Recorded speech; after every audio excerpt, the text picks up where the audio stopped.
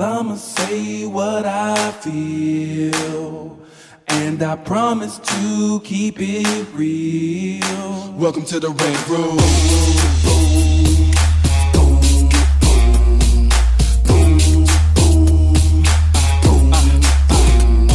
So you wanna be a rider, well you gotta be a rider till your fears are diminishing, the doubts are behind ya. It's hard to grind and the business got me stressed in the Rant Room. We let that shit up off our chest. You know the street nerd has got no time for no caca. Sass in class, yes that's Mr. Bolakaja. Never have to guess when you're listening to Hilliard. He gon' bring more game than a shark playing billiards. It's all about the craft of screenwriting. It's exciting when you turn an outline into something enlightening. Your pen and words are like bullets in a gun. Write what you feel, say what you want. Welcome to the Rant Room. What's up, y'all? It's your boy, Hilliard Guest, and you guys are listening to the Screenwriters Rant Room, where we keep it real, we keep it opinionated, we keep it what, everybody? Black Panther's Quest. Yes. Yeah, all in your ear, loud as fuck. Yes. I wasn't that loud. I was trying to be. I was trying to be cognizant of the fact that you're the only one who has your headphones on, and I'm working on it. Really, I'm gonna get loud. you some. No, if we get something, I can tell. Like, oh yeah, it is kind of loud. So you know how we do it on the Rant Room? On this show, we discuss entertainment, TV, film, music, culture, but our focus is always screenwriting, stories, craft, and shit like that. Yes. You hear Lisa Bolakaja? Yeah, can't even say my name. Lisa Bolakaja in the house. Hello, hello. Happy Native American Heritage Month. What's the weather like up there where you at? Oh, it's fabulous. Like, it's nice and sunny. It just gets really cool and really cold really quickly. So, yeah, we're getting these Santa Ana winds, but it's really lovely in the daytime. Like, She teaches at an outdoor science I run an school. outdoor science school. I can walk around in my T-shirts and my jeans and be out in nature and getting suntanned and looking at owls flying by, trying to scrape up my car. This is Owl that lives on site. And he only does this when my car is going by. Sometimes I have to go get snacks for the staff, or I have to drive around to do something, go check out something, and I'll drive by. And this bastard purposely waits, because I think he thinks he can get some insurance off of me, because he will swoop down right when he sees everybody else's car drives all through the camp. My car comes around, this motherfucker want to come swooping down and act like, oh, she hit me. And I'm like, you bastard. What color is your car? It's white. I was wondering if it's attracted to a certain color. I don't know, but we also have a family of 7 deer that come rolling through in the middle of camp at all Looking times like of day. a giant white rabbit. We got 2 coyotes that think that try to fool people, make them think they got a pack of 10 out there. There's only 2 of these motherfuckers. And every time I come on now, I'm like, shut the hell up. I'm trying to sleep. So we have a lot of wild animals. We have the bear that comes out. So yeah, I live in real nature. And the squirrels have gone gangster. Like before, you can just close the window door. They are eating the screen. So I got a lot of issues I got to deal with. Like that rat at Pam's. Remember that? Eating through the screen. These rodents are not your friends. They are gangster. There's something in the water. Is that a new TV series, Zoo or some shit? Yes. I don't know. But can I just say something really extra? I know we have our... She just smacked. Yes. I know we have our topics, Yes. but I wish y'all could hear some of the stuff we say when we ain't taping. I'll just say that and leave it at that. You know, truth be told, sometimes we have to... It's difficult. We have to be careful. It's delicate. It is. Fragile. We're not Howard Stern. See, You know what I mean? here's the thing. And when I don't have a libel insurance. Yes. Exactly. Number one. I'll just say this. There are things that I wish that probably 10, 15 years from now we could probably talk about openly. Right. But there's certain topics that I would love for us to rant and talk about. But we have to be cognizant of the fact that it's a small world. And we know and we got to all work the with players, people. And it's like interesting. And so put it this way. In 2025... my book will be coming out, and it's called All the Shit We Couldn't Say on the Rant Room. But bitch, I'm saying it now. There you go. That's when you can do it. Yeah. Yeah. So then we got my man Chris Derrick in the house from writing and directing team, the Derrick Brothers. What's up? He's like, if y'all heard me 5 minutes ago. If y'all would have heard it before he pressed record. When I woke up this morning, I heard a disturbing sound. I'm just doing okay. Like, hey. I'm trying to make today work. That's all. I'm trying to make today work. But I'm doing well otherwise, I guess. I don't know. And then we got sitting in with us today, young baby writer himself, Jasani Drew. What's up, Jasani? Oh,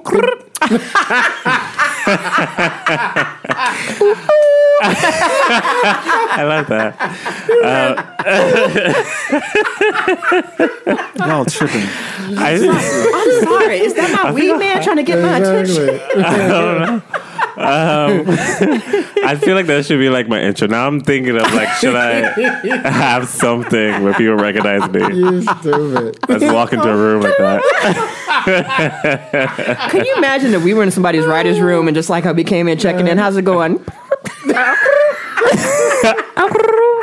That would be hilarious. Oh my God. Where's the straight jacket? I'll just say this. I got my jaws hurt. There was a reason why we had Showtime at the Apollo, the original. Right. And the reason why we had a Sandman. And as much as uncomfortable, like since I was a wee child, as uncomfortable As a wee child? When I was a wee child. When I was a wee lass. That is to make me so uncomfortable. Because I always feel like you got to support everybody and you got to be that person of, let the babies grow. But there's one thing about black culture, and I'm going to be very specific, black American culture, that we do, is that we don't let people come out with some stuff that we don't think is good enough. And it builds character and it's harsh sometimes. And if you know about any time about the original Showtime the Apollo, basically you come out, do your thing, and we would boo you if we didn't think you were at that level yet. Mm-hmm. And if you were really that bad, we would actually have the Sandman come out and yank your ass off the stage. But the broom was just... Yeah. And back in the 90s, at The Good Life, if anybody remembers The Good Life, we would say, please pass the mic. Like, you can get up there, you couldn't cuss, you can do your rap. But if we thought that you weren't at the level that we thought was good enough for us to be like head bobbing, we would let you know in polite terms, you need to pass the mic to somebody else who know what the hell they're doing. And then you need to come practice and then come back around and we'll see what you can do next. Okay, that's interesting. But I will just say this, we're not doing that no more. And I feel like we need to be doing it. But that's why I was just thinking. I was like, wait a minute. I forgot about that please pass the mic thing. I'm like... That was a more polite version. It was very polite. But I'm wondering if... I still always think about it like this, though. If we were to really get on here and go in like we do off mic... I would never work in this town. Look. There's a little bit of that. Okay. And also, I'm always thinking about... And listeners, we decided to turn the tape on because sometimes we feel like y'all need to hear some shit. And I feel like a lot of times some of those people we're talking about, number one, are our friends, and number two... are people we might want to have on the show at some point. So there's a line. But is the line when you're giving a constructive criticism. Right. And I think that's the difference. And I know we were talking about this earlier. It's like there's a difference between constructive criticism and sour grapes. Correct. And I think a lot of times because there's not equity and there's not a lot of us out here doing some things that in black culture, we want to support each other. We want to see each other doing well. Even if there's people that we don't even like, you know? And there's a lot of people who are doing things that I don't particularly like or it's not for me. Right. But I feel like I can critique it and talk about, okay, this is why it doesn't work. And hey, yay you if you like it. But I just feel like we let a lot of mediocre stuff come through. And the mediocre stuff gets praised by folks who are not black. And they get that sprinkled fairy dust on them, and they get anointed, and stuff is really not that good. And the stuff that's really ass-kicking never makes it because it might be a little too out there, and we tend to be a little much safe. And so a lot of the famous people that I see that I think, they're getting a lot of praise, yay, they're doing great work, but a part of me who's been living long enough and who's seen a lot of shit, I feel like there's better out there. Well, I think that two things about work that gets out and slides and this, like, you're right. People are happy to see and they don't want to take down. But it's like, and you're right. It's so little. It's so little, and I think, and you're right about the. I mean, for instance, the stuff it's a little. I'm not gonna say edgy in terms of like it's just, but stuff that's like on the fringes. I'll say, because it's like there's nobody who's a black filmmaker who's making it, who's making noise. Maybe these films are out, but I don't know if they're making noise.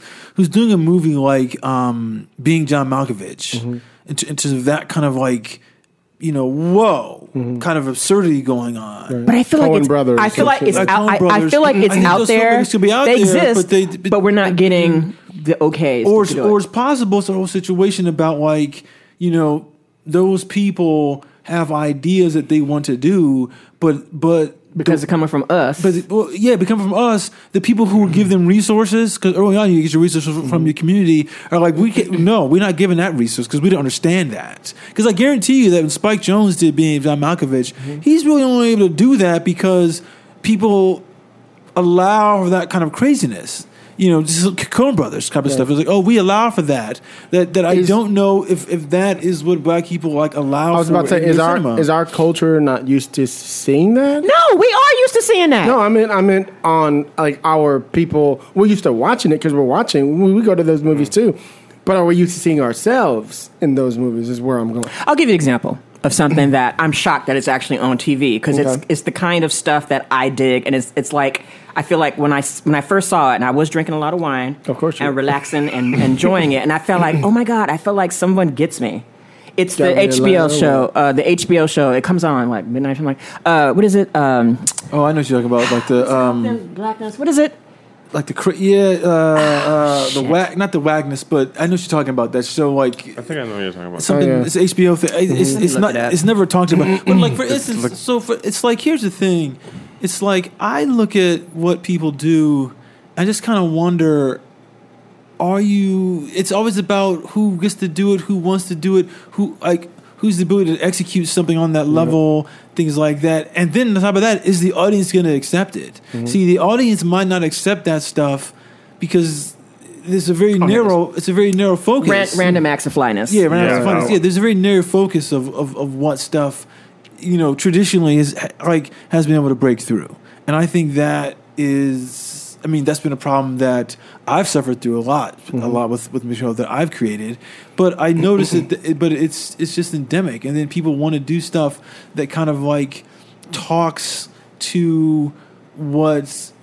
I almost feel like what happens a lot now is that we're seeing cinema where it was like we never got a chance to make these type of movies or these type of mistakes or things like this from like the 70s, the 80s, and 90s, and it's kind of like, well, give us a shot, like to make that movie. And I was like, yeah, but just because don't make a movie that feels like it's from the 80s now. Yeah, it's like you got to do a movie from now for now. Well, a great example of that. Don't say that I'm trying to the segue into it. We were just talking about, which I wanted to bring up, is the Predator movie. Mm-hmm.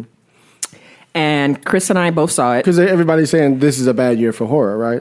They're saying it's a bad year for horror because Vogue magazine put out an article, I believe it was last week, and basically said it's a bad year for horror. And of course, it's just one writer's opinion who said that. There's like several movies that did over $100 million in horror. But I think... my feeling about it is that we're not watching a lot of great horror because we're not watching horror from outside the U.S. We're not watching indie horror. We're not really... Korean horror. We're looking at horror from the Hollywood machine. Correct. The big budget. Studio. And one of the things about it's not a great year is horror. If you know about horror movies they basically break even. Mm-hmm. Every now and then you get a hit or something that just hits the zeitgeist. Whatever's happening in the current culture, something gets big. Last year it was, or the year before it was Get Out. Right. This year for me, even though I don't think a lot of people saw it, even though I know it did well. And It was last year. Yeah, and It is fucking up because y'all should have had part 2 out a long time ago, and people are going to forget what happened in part 1. But anywho.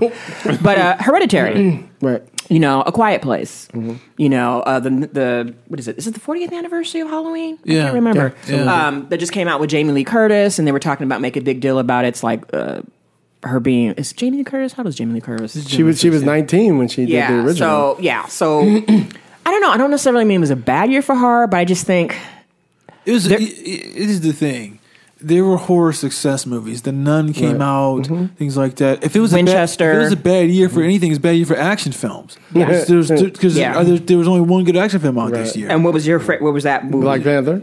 No, Mission Impossible. I don't look at as the Marvel movie. The Marvel movies are Marvel movies. They're not necessarily action films. Yeah. I think there's only like 4 action films that came out this year. So, and they're hard to make for whatever reason. But well, here's think of it.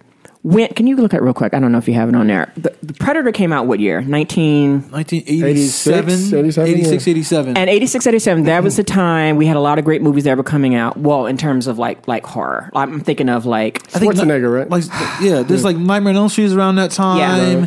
So Serpent in the Rainbow was around that time. There was a lot of great horror movies. And what made Predator so good... Predator, the original Predator, was, as we said, it's such an 80s movie. And the one thing that Predator had going for it, which is similar to, I think, why even though they made a remake of it and kind of like it's supposed to be a remake, but it was like the precursor to it, the movie with The Thing. And the thing that I loved about The Thing, not only is because it's John Carpenter, but it's all dudes. Right. And it's a very all dudes 80s type of movie. And that's the thing. A couple years later, we've got Predator. And the Predator's the same thing. We've got during the 80s, we got Iran-Contra, we got military, we got a lot of Rambo movies are coming out. There's a lot of stuff. So it was like, hoorah, USA kind of thing. And so you have Predator, which is basically these mercenaries that are going in, doing their dirty work, that quick and dirty stuff they got to do. And of course, they encounter this alien predator thing that's like basically been coming to Earth for like thousands of years and basically hunting humans. And because we're going so far into these deep woods, that forest that we hadn't really been in before, these military dudes encounter this, and Arnold Schwarzenegger, all the good stuff. Right. Bill there were Duke, other, Carl Weathers. Yes, Carl Weather, Jesse the Body Ventura. Ventura. Like you got like a whole slew of like 80s iconic male bullshit. And it's like that 80s macho, there's no women. Like you said, the only woman they got is the bitch they dragging out through the thing. Because she was like one of the, I don't know if it was Iran-Contra, but she was like one of the, what do you call those people? Like, not the bad. She was like an insurgent that they went to kill when they rescued her because they were like, and so they snatched her because she was part of this group of people who were going through and revolutionary type stuff, and she wasn't doing the revolution stuff that Americans wanted her to do. So basically, they're dragging her through, and most of her people have been killed, and she's seen this horrific thing, and that's the only female in the whole thing. And it worked. It was a huge success. I remember going to go see it like 2 or 3 times as a kid. Yeah. And then, of course, they had a couple of sequels, less successful. I think the second one, they had Danny Glover. It was set in L.A. And they said in L.A., which is a mistake. They should have just went back to the same place they went to before in the jungle and keep it simple. And then they tried to do too much. And then, of course, they had the other ones. And even though people hate this, and I love it, I think it was AVP, the original Alien vs. Predator, with Sanaa Lathan. Yeah. And when she became... and nerd bros hate it, but I love it as a black woman because she was able to have a connection with this monster, and they became friends. And in my mind, in the fan fiction, she runs off and gets married to him. They live on the planet, and they have like these little alien predator babies, and everything's wonderful. But that movie was bad, not only because it was just bad because it was false advertising. Like when you saw the commercials and stuff, it made you think, oh god, aliens and predators everywhere going to be bad. It's going to be all this stuff, and it wasn't. It was a small sequence that showed you like some kind of historic past when this happened, but the rest of the movie is just basically one predator and then one alien, a couple of aliens. So they had all these incarnations that came out. So recently this year, Shane Black, who was in the original Predator, he wrote and directed the new version of it. It's not a new version, but it's like a new incarnation of it. There was some controversy earlier on with Olivia Munn and him hiring one of his homeboys who was like sexual assault or did something. What was he, a pedophile or something? Whatever the case was. He's a sex offender. And so, it was Shane Black's buddy and whoop-de-whoop, and Shane apologized, and they didn't tell anybody, whatever. So I was going to see the movie anyway, because it's Predator, hey, Me Too movement, shit's been going on for hundreds of thousands of years. Man, ain't shit, I keep it moving, okay? So I just keep it moving. Hey, I know what it is, but I'm still going to go see it. Yay, I support Olivia and whatever, but I was still going to see this movie because it's Predator. Right. And no matter how awful the Predator movies have gotten, no matter how much they have downgraded and just become terrible, I'm one of those faithful people, like the John Carpenter movies, the Halloween. It doesn't matter how I'm still going to go see it because I'm loyal. I'm that person. Right. So I took my sister, and the first time I saw it with my mom, and then I went again just to see how bad. Was it bad or was it funny? So I saw it again with my sister and her boyfriend, and I have to say the movie was funny. It had its moments, but it really tried a little too hard to be. I guess the way you said it, Chris, it was like trying to be inclusive, trying to get around some. It belonged in the 80s to me, and it should have stayed. I was about to say, did it feel like it's the 80s? Did it feel like it's today? If they just kept it the way it was, it felt like an 80s movie that was just doing a little too much. And you said it wasn't so much the 80s that it was explain how you said it when you saw it. No, but okay. So the thing is that I see this movie and I love the first one.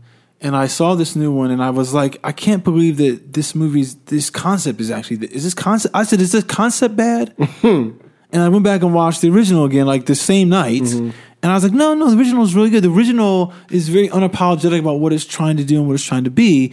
Which is trying to be this 80s film about this group of men like stuck in the jungle. It's got that horror film aspect of people Right. who get picked off. You're stuck in the box, stuck in the house, Right. kind of thing, and it's the jungle. And so it follows that kind of like that horror thing, like that trope. And what makes it good is the fact that these are macho men. It's They're not like big. It's not dudes. like these random people. These are dudes who are trained. They're These are all- killers. look, They're trained killers. And they still getting fucked up. There's this, people who don't remember, but I mean, when that movie came out, I remember there was this, like little promos on HBO talking about it, and it was like, and all those actors were like, there was some story about how like when Carl Weathers and came to the set, he saw that Jesse the Body was like working out on set. So he had to start So he had to working start working out on set, and Lot then of testosterone. and then what's his name came on. That said, Schwarzenegger was like,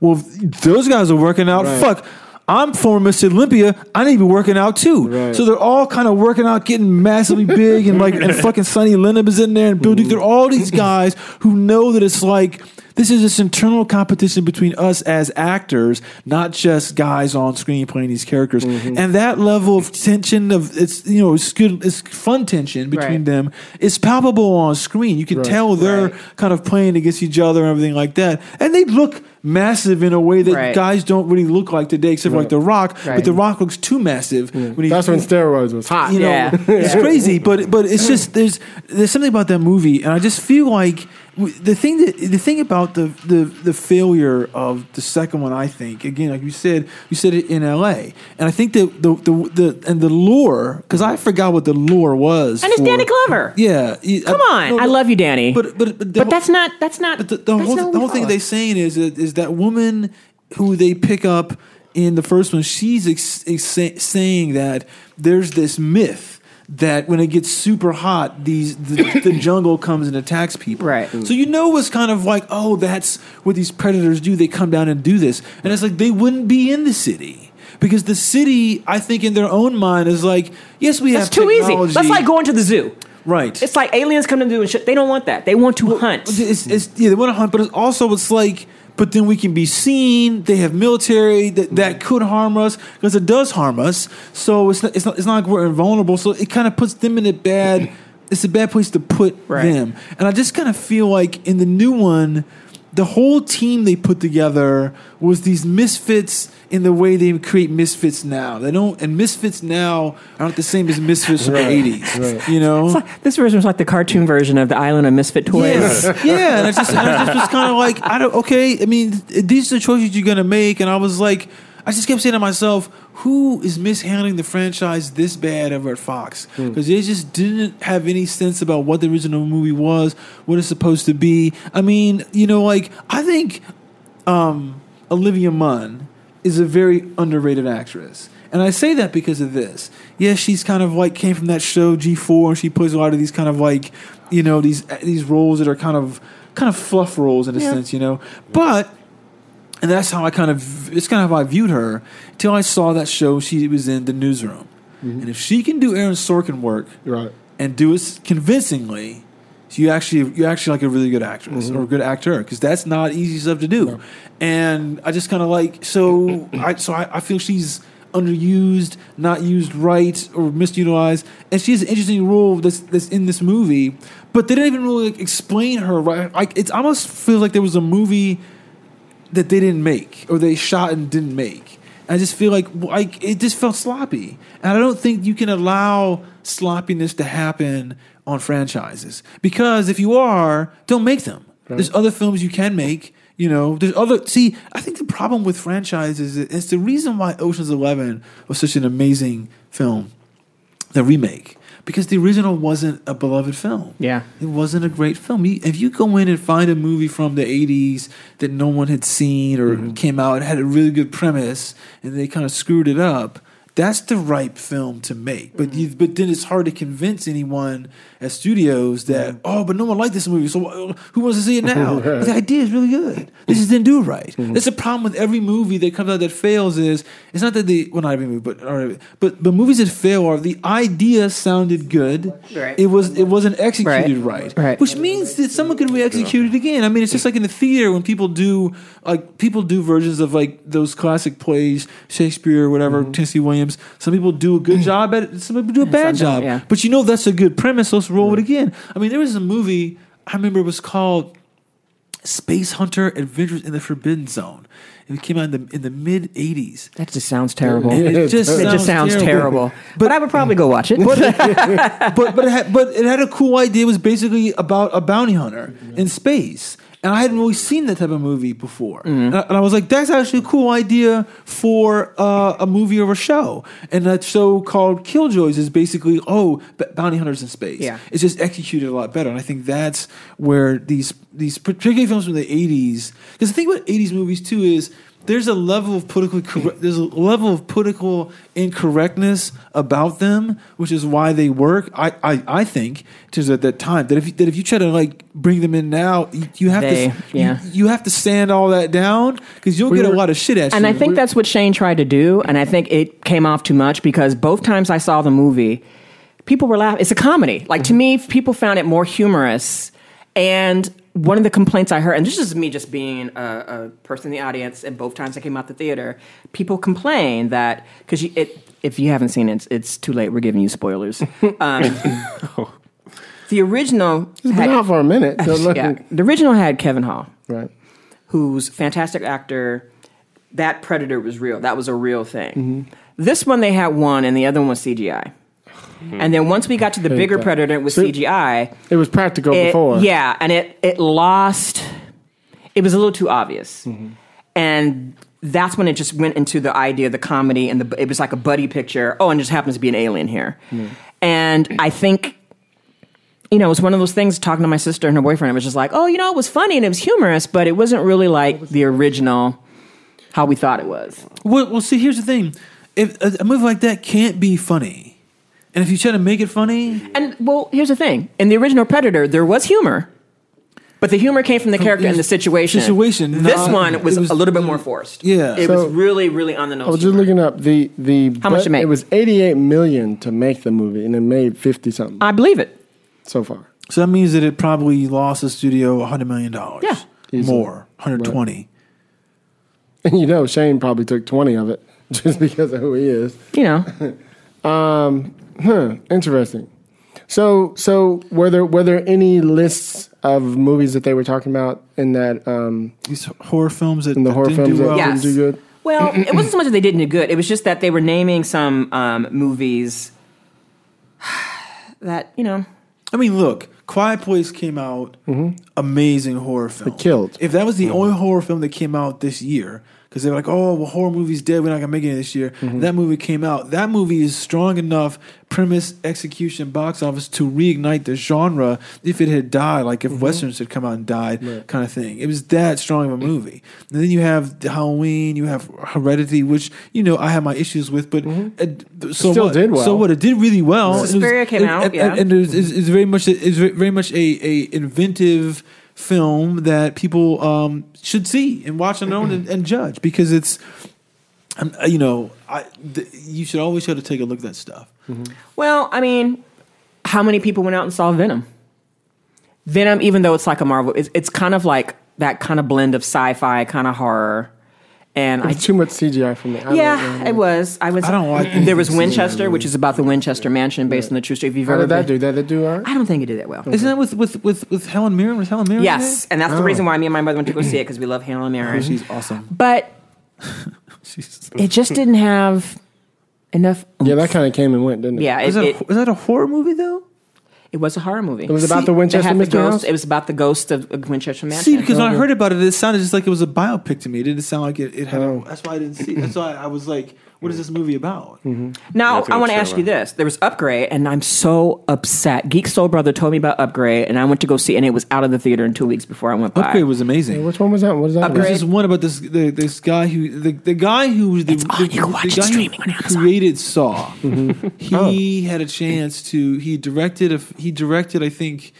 So there's a guy who wrote Saw and there's a guy who directed. The guy who directed it The Asian guy directed it, and he Wan, became, whatever. James Wan. He became a big filmmaker. And then the guy who wrote it, he starred. He was in it, and he had some stuff, and he directed one. He of was those- in Saw?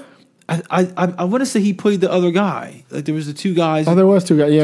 I'm gonna say that was him. One was American, the British guy. Yeah. And but he had a chance. He did a movie for Blumhouse, like the third version of like one of the films that James Wan did that they did. Like I want to say Heredity, but it's not Heredity. It's like And they said, so what do you want to do next? And he had written this movie called Upgrade, and it was like a $35 million movie. Mm-hmm. And they were like, you can direct it if you can get it down to 5. And Blumhouse only does small budget films. And then he went and he said, okay, well, I can do it in Australia, because in Australian it'd be maybe $8.5 million Australian with the 5 US.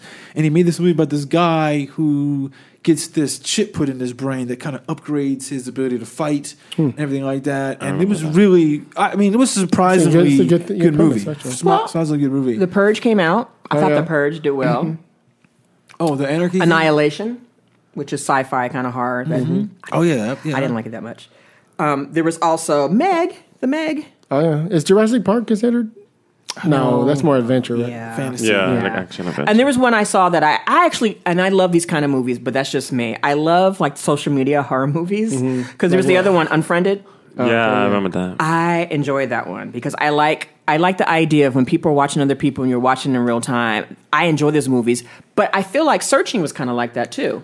And Searching was excellent. Searching is if people who didn't see that slipped. That was a really good movie. You really messed up when you didn't see that one. I mean, there's a lot of ones, and there's the Dark Web. Yeah, it was Unfriended Dark Web. I went to go see that with Mom. It was actually, you know what?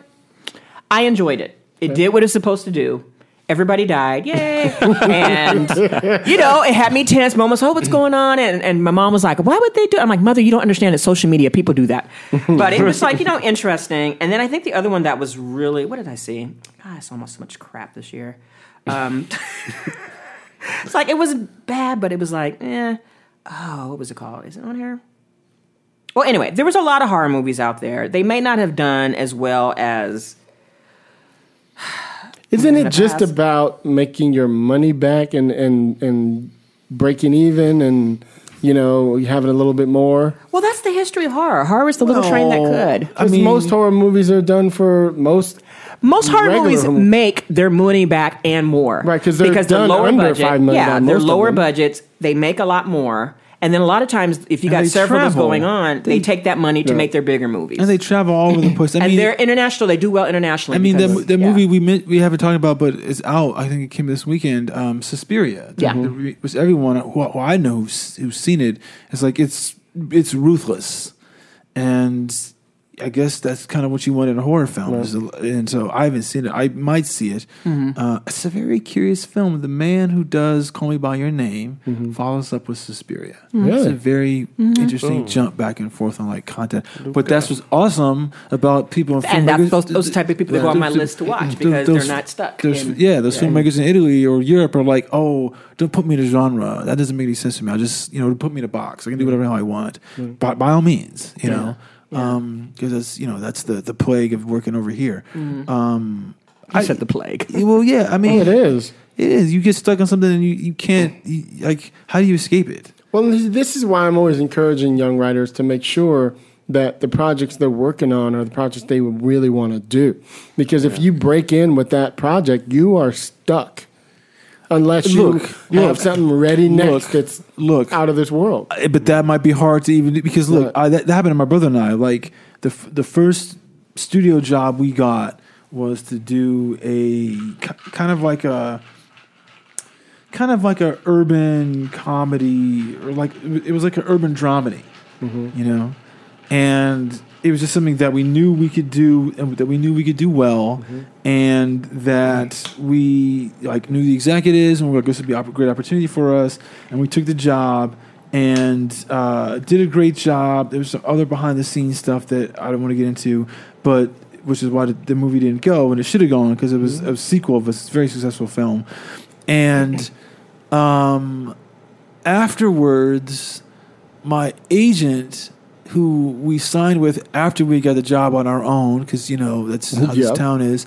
And he was like kind of like blocking us from even going up for writing assignments that were outside of that genre, stuff that we had good material for. Because that's the way he can sell you. That's the way he can sell you. Yes. And it's just like, and I was like, I can't do another project like that. That's not in me to be able to do. Like there was like that kind of just weird perfect storm of, oh, this is a story that I can do that I know, blah blah blah, and just as opposed to, well, what's easy for me? And I'm like easy, like it's like this job is easier than writing, but it's like what comes natural for me, where all of my abilities I can bring them. Right. That's what I mean by easy. And that's why I always talk to writers about you need to.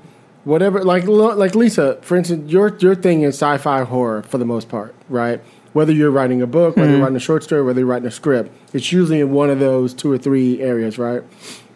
But you need to find that thing for yourself. Where do you fit that you might be comfortable, like for the rest of your life, if you had to just do that, unless you can recreate yourself, which is hard to do. Reinvent yourself, if you will. Like I just got. My lawyers connected me to a really big manager just the other day. And so I got on the phone with him, and he was like, what do you do? And I was like, well, you hear about those writers who tell you they're all over the place? Motherfucker, that's me. And I just had to explain. I was like, it's because I've created my own world, through my company and things that I do. I might write something for a comedian. I might write something for, whatever. So I'm all over the place. So if you can't deal with that, let me know now. Right. I literally just said those words to him. And I was like, let me know what you can do, because you're going to read something from me and think that's me. It's not me. Right. Yeah. You know what I mean? But I had to, it's been 20 years. I'm not a new writer. And also it's good to stretch yourself out too. Because I remember one point, because you guys know a lot, I work with Pilar Elizondo. A lot of times when I write in scripts, it goes through her. And one of the things that she wanted me to do was like, well, stretch out and do something different. And I remember years ago, I had wrote like this comedy, Robin Becomes a Hood. And it was right at the cusp of social media. Right. Like it was kind of, the script was so far ahead of itself. Now when I look back, I think, shit, I really should have like pushed for that, because really it was like a retelling of Robin Becomes a Hood, but it was basically like, at the time, like a Miley Cyrus, Paris Hilton type character who loses everything. But because she's been rich all this time, she falls in with these group of people who were robbing the place she was at. They kidnap her, and she decides they're so disorganized that she's going to take over and use social media and live her high life. But now people on social media, when they see her, she becomes like a bigger even star, using the comedy of like the whole myth of Robin. And it was a comedy. And at the time I was like, I am not a comedy writer. But the stuff in there was pretty funny, but it was because I knew the kind of world that it was. But because it was not my genre field, I was still able to add something different and unique to it. And I think right after that, that was when I went into my whole, and I love gangster movies. And that was when I was writing my Griselda Blanco script, which is totally left field from the sci-fi horror. But there are certain elements that you have in whatever genre that you write in, or whatever your thing is, that you can bring to something different that just kind of opens up the story. So even though I particularly love writing horror and sci-fi and that kind of weird stuff, I think sometimes you have to stretch out and be able to think that, yeah, you can write other things. Even though people in this town, unfortunately, they do try to pigeonhole you, because they are trying to sell the product. You're a commodity. They're trying to sell you. And it's easier to sell you as this is their thing, as opposed to somebody who's like a jack of all trades. Well, how do we sell you? And I think it's about discovering yourself. If you take time, and I'm talking because I'm talking to the listeners, and of course we have Jasani here, so I'm talking to everybody really just about discovering where your strengths are and discovering where your passions are. Like I'm learning, especially since I did the Black Wall Street, that I love doing those old historic movies now. Those biopics that are like, and you're good at it, loosely based on people's lives. But now at that point, but back and forth, you were probably thinking before, like, there is no way in heck I didn't go to school. It's like, no. But there's something even with the stuff that you write that you connected to, that you found, and it's like that voice, right? But it was through help with you and like Pamela and Chris.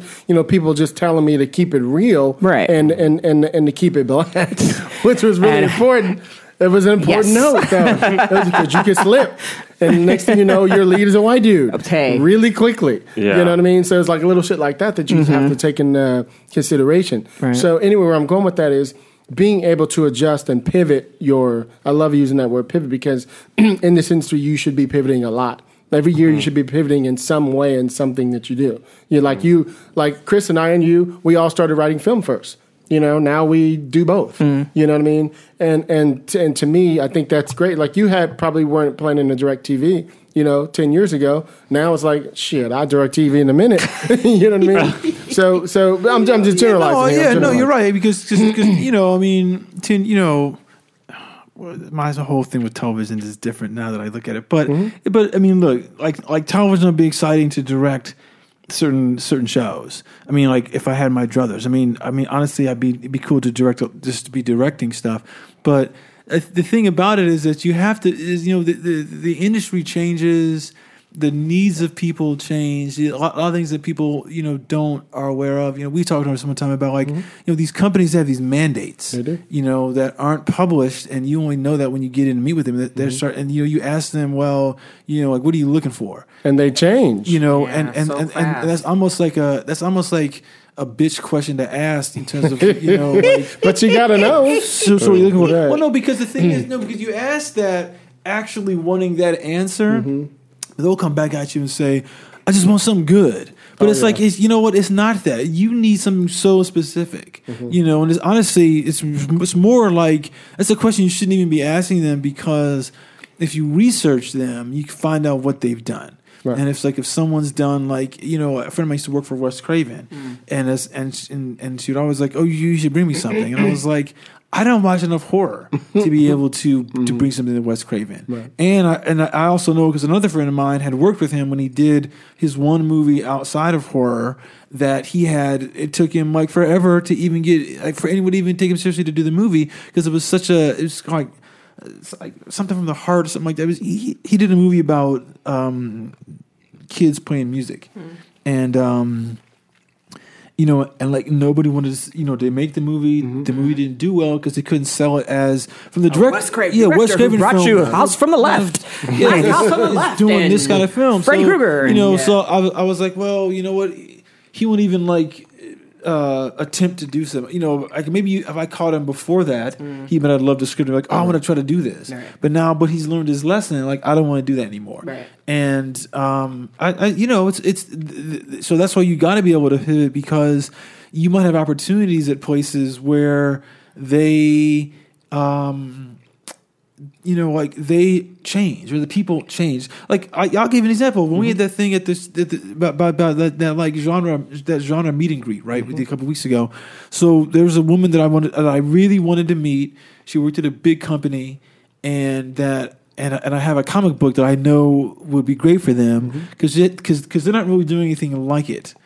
And then we sat down and talked with her, and she was like, oh, I've seen all this stuff in the genre space, the horror and blah, blah, blah. And granted, I kept saying, well, that's not my thing still. She hasn't really exhausted what she's seen so many pictures of. I still got a chance for it. And then she was talking, and I just kind of pitched her about me and about my background. And she was like, oh, I don't know anything about that, but I love that world. Do you have anything in that? Because I've been looking for something like that. And I was like, you know what? Oh, I actually happen to have a script on that. And it's like, well, and it was totally not anything so it was like, that's being able to pivot in the room. I had a specific plan of what I wanted to do. I had prepped a pitch for this other comic book thing, everything. So when I could go in and pitch it to her, it would have been cool. Right. But then she was like, I don't want to see that shit right now. I'm tired. And I was like, but that's your job. That's your job. And that's what you're known for. Your company's known for that. She says she tired.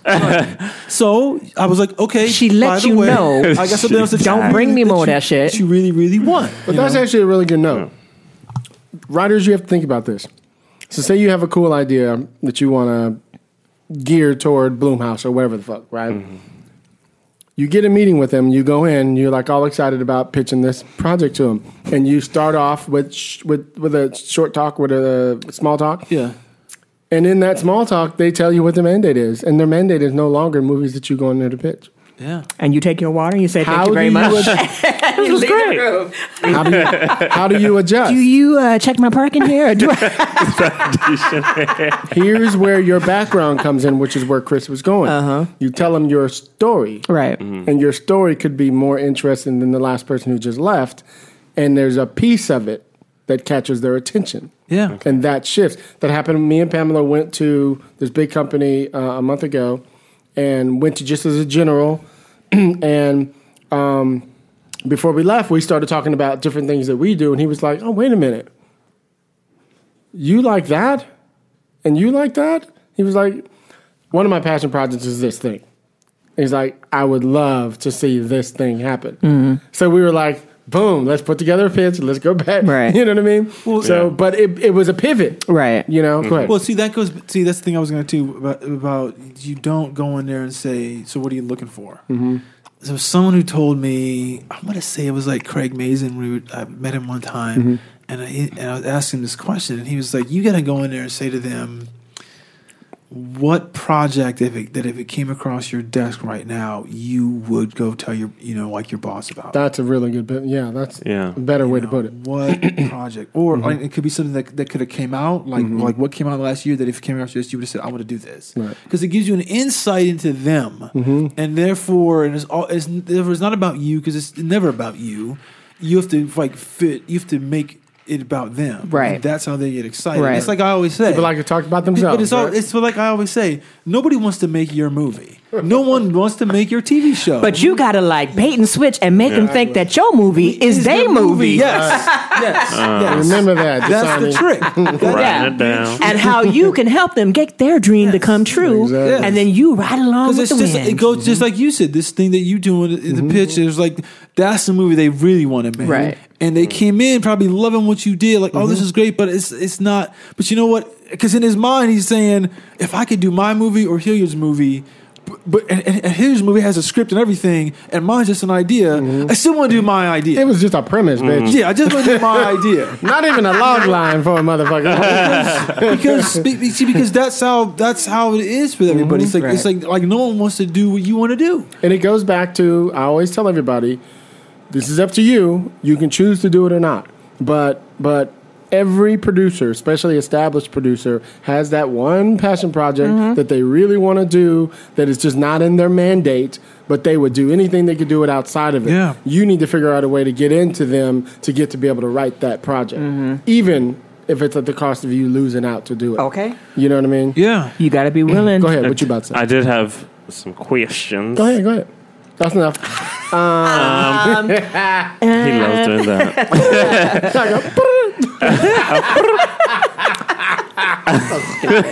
You are so stupid. One of the questions I had was back when you were talking about switching, playing with different genres that you like. For me, I'm a lot newer. I'm finding this voice. So I am kind of like writing what I know, kind of doing things that are fun to me.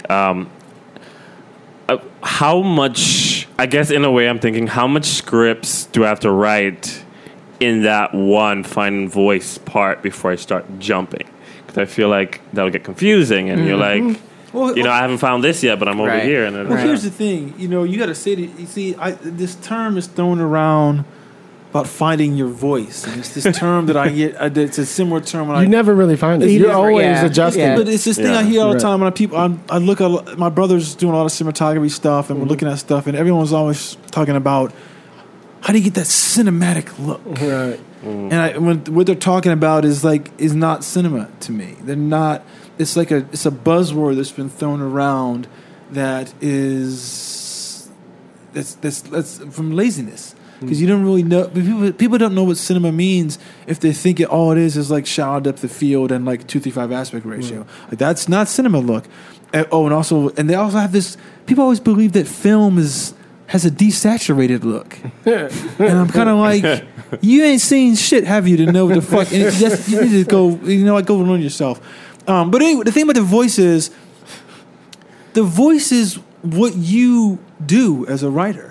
It doesn't matter what genre it is. It's not genre specific. Because it'll change in every script. It's like there's this really great thing.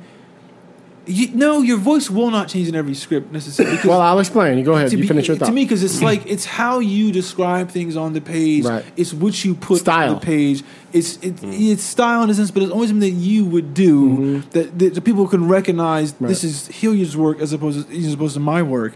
That's the voice on the page that differentiates you, because in terms of like writing scripts, this might have been what you were going to say, is that you have to find a way to write every script. You have to find the tone. The tone. But the tone the tone will force you to change your voice sometime. That's true. That's all I meant. That's true. You know what I mean? That's true. That's true. It's like it's kind of that ethereal. It's kind of like that thing, that umami, that thing that you can't really define, but you know it when you see it. It's like when I think of Tony Gilroy scripts, or I think about Shane Black. Like when you read those scripts, you know that's a Shane Black script. Talking to you. You know that's a Tony Gilroy script. Look, you know that script. Look, so Tony Gilroy, if you don't know, I mean, you could go pick up Michael Clayton, or you could go pick up the Bourne Identity, or you could go pick up The Devil's Advocate, or Alan Ball, or those cats. Or you go pick up Dolores Claiborne. Yeah. So those are 4 scripts that Tony Gilroy wrote that are all wildly different genre. But if you start reading them, you'll go, "Oh, this is Tony Gilroy's script." That's a good lesson for people. If you can go get those 4 scripts that he just listed, you need to read them before Christmas. that's your assignment. We are giving you a homework assignment. That's 4 measly scripts. And then you email us and let us know. Give us like a paragraph that you've learned in terms of what that voice is for Tony Gilroy. That's a good one.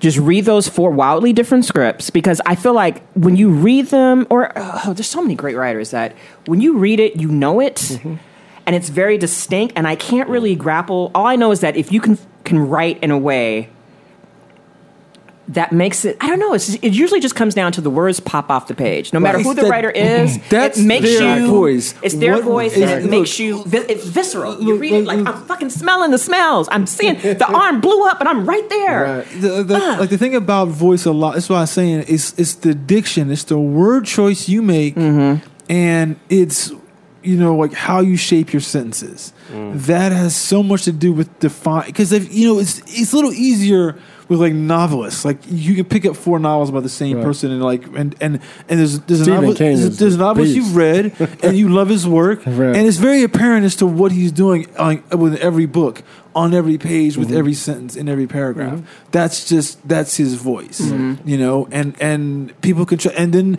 what you do when you're young is that you might kind of mimic his voice. And I did that for talking about Stephen King. I did that for years. Until you kind of understand, oh, this is what he would do, but this is what I would do, and it might just change a little bit. Like for a long time, I used to what is this guy's name? Because you said Tony Gilroy, and his name reminds us that James Ellroy. Yeah. Okay, so James Ellroy for a long time, he used to write short fiction for GQ, and just these really hard, popping, crackling, fucking 50s and 60s detective stories, and I just love that shit. And it was hard for me not to want to mimic it because it brought something to life in me. Right. But then I realized, I was like, oh, this is what he's doing, and this is what he's doing to tell his story his way. Right. Here's what I can take from him. Right. But I'm not copying him anymore. But so I can tell my stories my way. Right. And that's why I think people feel they're afraid. Right. What I'll do is I'll read. Let's just use Shane Black for example. I'll read one of those scripts that he wrote and look at the style in the way he wrote it. So I'll take the style in the way. For instance, he might be very staccato. There might be just 4 lines describing a room. I'll be like, oh, I like that style right there. So every time I introduce something, how can I make it feel like that too? Or they might, like I said, they might be talking to you in the room. They might say to you something like, instead of a lot of generic is, she's 35, beautiful, blah, blah, blah, blah. Well, they'll describe them in a really cool way. They'll describe their hair, their eyes, their nose, their clothing in a really cool way that tells you exactly like who they are. That's what I did in Arrival. Like she could be Marilyn Monroe if she was just a little bit younger. It's just like whatever the fuck. One of my favorite Tony Gilroy lines is like, he was a velvet switchblade. Like that just says everything you need to know about this dude. He's a fucking velvet. He tells you everything. Switchblade. That's all he cuts you. It's only 4 words. Right. People, amateurs would take like 5 paragraphs to describe this one thing, but all he said was, he's a velvet switchblade. And that shit lets you know everything you need to know about this motherfucker right here. Well, see, okay, it's love that shit. It's stuff like that, so it's like, remember the table read? I had to smoke a cigarette after that. I don't even smoke cigarettes. So there was this that line you loved. There was a line that I wrote when I was describing the LA County Jail. Loved it. And so I said, this is a modern day Thunderdome with no Tina Turner. That shit was bars. That ballin'. That's bars right there. Let me tell you about Chris though. In his short stories and stuff, he has lots of great lines like Me that. and Pam looked at each other like, This would be Thunderdome, and it tells you visually. You get it. Everything. You don't have to waste no lines telling us like I know how the LA jail looks. but see, he's talking to you. A modern day Yeah. Thunderdome with no Tina Turner. Turner. That shit is, it is poetic. It is. Unless of course you've never seen Thunderdome, then you should just go shoot yourself. Then you should be reading. You know what? So- Don't be working in this business. Wait, have you not seen Thunderdome? Okay, Mad Max. No, Mad Max. Beyond movies. the Thunderdome. Beyond Thunderdome? You need to go. I gave you He a one of list. the millennials. I gave you a list. Listen, because you gave me the list doesn't mean it's on the internet. It's not on the list, but I'm going to give you some more movies that need to be on your list. I'm trying to say it would be a modern version. It's like Public Enemies. There ain't nothing like Welcome that. to the Terror Dome. Right. But no Flavor Flav. I don't know. I can't even give it to you. I Because feel see, so at bad. the time, I don't think. I swear to God, if he wants you to change that line, I'm kicking his ass. No. It's like the thing is this like that movie when it came out. I can't think of. I don't even know what We movies don't do need this. another hero. Tomorrowland. When they were telling the stories about it was like, are they telling the Star Wars story? Okay, this is what I about this movie, right? So it was the third film in the Mad Max franchise, and I can't think of a movie where they took a pop star. She was good in it. They took a Titties pop was Why sick. wasn't she acting The more? She could chain act. don't know. The hair, attitude. Oh, my God. Auntie Entity. Come on. So they took this pop star who was at the waning ages of her career, big star in the 60s, now she's in the mid 80s, so it's 25 years in her career. She just had She that. was like in her 50s. yeah. And the album had just dropped. Gorgeous. Yeah, just out. Private Dancer just came out. Private Dancer just came 84. out. Yeah. She got put in this movie. It's a black person in a science fiction film, and she's not playing it like she's from the hood. She's playing it like she fits within that world. And she's in charge of powerful, of fucking Bartertown. And it's like I got a singer who could act, who had her own gear, who had her own car. Her car was all designed. She actually had her. differently. Didn't she have her own her actual saxophone player was in the movie? She had all that crazy ass shit, and I was like, "This is cool." And fucking no one does fucking movie stars like this. I mean, like pop stars, put them in. I mean, yeah, there was maybe David Bowie in a couple films in the '70s, but it'd be kind of like if you put Beyonce in a movie that's not what you'd expect her to be in. Right. You know? Like, she's not a singer. She's not a singer or anything like that. You know, it's got nothing to do. It's not even a modern film. I mean, fucking the post-apocalyptic world. Throw her in there, and it just was like it was such a It's good casting. It had such a great impact that, of course, Tupac and them had to redo it for California. They did the whole Thunderdome. They did the They whole did video, that. and that was like Right. 10 years later. Yeah, 10 years after the movie came out. Yeah. That had such a huge impact that they had to do California. Yeah. It was like, Yeah. oh my God. It That was was like, how to party. They said that. Hey. Like, I saw some interview with the guy who directed it, and he was like, I came in there and showed them Mad Max, and they're like, oh, we're doing that. Yes. We're doing that. The clothes with Tupac, all that. Tina Turner, Yeah. That's what's up. Mad Max. That's funny. Well, I hope people can take some of the wisdom that we've been dropping here. I just want to ask one last question before we close out to Chris. Chris, do you think the Predator franchise is now dead? Did we kill it? Did you have any more questions? No. Okay. I'm still making sure. looking up Thunderdome. No. So I don't know What was the because question you asked? I My missed it. question the Predator is movie Predator dead? franchise, is it dead now? Is it done? see, here's where I think the Predator movie made a mistake. Is that the Predator movie doesn't need to be in the future. I always think that when you want to redo something, you need to figure out when is a time in that story's continuum to have told that story. They tried to remember they went to the planet that they were from. There was a movie where they went to the planet. No, what I'm saying is like the thing that makes Predator interesting, the first one, is these guys have fucking miniguns and all this kind of shit like this, and they can't defeat the Predator. So what happens if you set a Predator movie in the same era as like Mel Gibson's Apocalypto? Because then it's like a really high tech guy against like some Native American who's got no technology. True. That could be an interesting movie, and it could bring it back because it's like the thing that everyone loves about movies like that when the villain seems so insurmountable is how smart is the hero to overcome it. And you got to be way smarter if you got a fucking bow and arrow trying to defeat the predator. And that's where I was thinking as I was sitting there, and it had nothing to do. It was like two different visions. Okay, remember when, and I don't know why I'm whispering. Remember when we had recently, it was like a couple months ago, remember the kids, was it Thailand, when they were stuck inside the water thing? Yeah. I was thinking like, in that kind of story, I kind of felt like if the Predator movie was set where we had that situation where you have children or people like that stuck somewhere, and you feel like there's no way, but those kids have the ingenuity to like outwit the Predator because they know, I kind of feel like that might work for me. Yeah. Where people can't get to them. So, of course, you set up where there's boundaries where we can't just get up in there. Two, they know the area, the kids, even though they're trapped and they're trying to figure out whatever. And you've got, like, the ticking clock of, like, oh, my God, the rains are going to come and down. the water's coming, you're going to all drown. I mean, there's a lot. Kids, there's like, I felt like that would be the type of Predator movie I'd want to see. You know, where it's kind of different. Love it. None of the kids can swim. How much of an obstacle is that? Bitch. And they gotta teach them, like, really put this thing on. And there are We parts gotta go now, where the kids bitch. got to go by themselves for 2 hours at a time. Where it's like, okay, we're here, but now you got to go by, and got every single one of them out. Every single one. And then got my out. man didn't make it through. The one guy who was a school professional. Still. Because he got stuck underneath. Because he was pushing himself. He pushed himself so hard because he really needed those kids, and God bless him. But yeah, because it's like, you know what I say all the time. It's like, you know, I hate to bring this up, but it's like in Blade Runner, right? This is where Blade new Runner, one? the new one. This is where they made a mistake. Is that in the original one they keep talking about the off-world colonies and shit like that and everything. Why isn't the movie set in an off-world colony?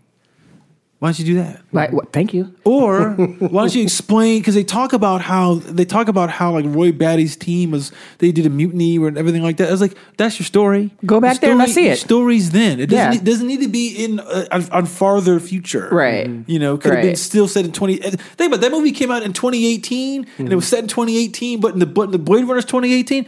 That would have been a cool movie. Yeah. Because it would have fucking because it's like timeline is divergent from what we think of it now. Right. And it's like, oh fuck, that would have been an interesting way to get into, and then it would have tied in to the current film way better than the damn current. So it's dead now. Is what you're going to tell me? Predator's No, dead. I'm not saying it's dead. I don't know if He's saying it should be. I'm not saying if the current people of the 20th Century Fox who are in charge of those franchises know what to do with it. That's what I'm saying. And you have to come in there and say, what are we going to do? It's going to be cool. And you have to have someone who actually has who wants to gamble their cinematic capital. Can we put Halloween to bed now? Finally, can we put the movie Halloween? Halloween? Maybe. I haven't seen this. How'd the new one do? It's done well. It did it well. did well. But what did you think about it? Okay, this is just me being petty, Lisa. I feel like gonna be you, right? I feel like if Michael Myers is now 65, 67 years old, and you still out killing people, you need to be on retirement. Like you need something else needs to happen because clearly you know I can't believe you no more. But I love me some Jamie Lee Curtis, so you know I was gonna go see it anyway. So it is what it is. But I think it's time we need new stories. There are so many great horror stuff that we could be doing. Need some new stuff. Hollywood is so stuck on the franchise of something that somebody, the IP. It's got to have IP. It's like we want to see original faces. We want to see original stories. And if you got Halloween original was an stories, original story at one point. If you it's get like- original stories, you can still get your little new franchises. Right. Just give us some new stuff. I agree. But don't make the original story hoping you'll get a franchise out of it. I agree. Exactly. Because it never works. Right. That way. Exactly. Sometimes it's a standalone fucking movie. It's just me a standalone. Just let it stand alone. You know what? The history of cinema is littered with masterpiece that doesn't have a sequel. Right. Like that movie, The Equalizer. Do you know that was Denzel's first sequel ever? Was it really? Yeah, because he's chosen films and it's like they're not gonna be no. It's not gonna be a second one. It's funny you should mention them because I was just watching old school Denzel, The Mighty Quinn. Oh yeah. That terrible wig on Robert Townsend and those awful accents. But it was a cute movie back in the day. Mimi Rogers and all them. Denzel. What can I say? That's what's up. Cool, y'all. Good episode. Where you at, Jasani Drew? I'm on Twitter, first and last name, JESANI, Drew. I'm also on Instagram as Visionary Alignment. And I'm on Facebook. If you want to. Fancy. Where you at, Chris? I'm at DerekBrothers.com. You got to top that with something. Can't make the music with my mouth big. So I can't do that. Unauthorized CBD on Twitter and Instagram. Can we just say that anytime we're in a WGA screening and we want to be discreet and want to let each other know that this movie was booty, can we just do the bird call? I'm actually doing one tonight. It means I'm out. I'm actually doing one tonight on the. Remember that Gary Hart guy, the new. The president guy in 1988 who ran. Yeah. With that, With what is Jennifer Han? Flowers. What's her name? Han? Yeah, Jessica Han? Jessica Hahn, Yeah. yeah. and Hugh Jackman. So I'm doing. Isn't it ironic that just sitting on some dude's lap on a yacht can derail your whole career, but nowadays you can be like the president of the United States and do so much worse? Oh, I'm gonna talk about that tonight too. Be It's president? It's one of my like, questions. you know, like you can suck the president's dick in the White House. Two consenting adults. I mean, that's a personal amount of him and his wife and all that. Right. But y'all ready to raise hell like, we didn't impeach him, get out of here. But you can have anybody all up in the White House nowadays, and it don't make no difference. Nope. Anyway, I'm Lisa at What Fresh Hell Is This on Twitter. Yes, That's what's up. that's what's up. And I'm your host, Hilliard Guest. You guys can follow me on Twitter at Hilliard Guest. You guys can follow the show, Screenwriters RR on Twitter. Any questions, screenwritersrantroom@gmail.com. Please, if you guys give us a 5-star review, we appreciate that. iTunes, Stitcher, Apple Podcasts, whatever you listen to. Follow us on Facebook. Check out the Michelle Mission podcast. Check out Paper Team for all you younger writers who want to write TV. You definitely should be listening to Paper Team. Check out our new Patreon page. Yes, of course. Check that out. That'll people. be in our show notes. The link to that. It will be. Appreciate all the fans who've been, Supporting us. for sure. So we can keep the show going. Thank you. Thank you to all the listeners. People like Chisani on the show because Yeah. we get that fourth mic. Thank you. All you listeners all over the world, we appreciate the love. So everybody joining me. Y'all know how we do it on the show. On the show, we keep it real. We keep it opinionated. We keep it what, everybody? Black Panther's Quest.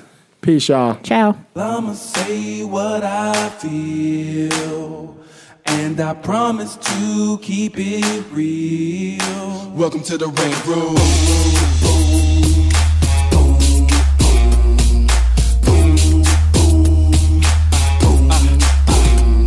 So you wanna be a rider? Well, you gotta be a rider till your fears are diminishing, the doubts are behind ya.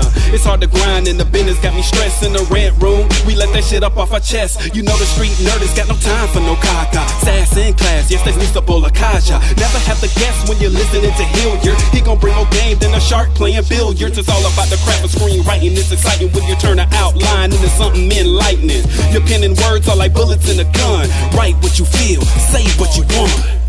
Welcome to the Red Room.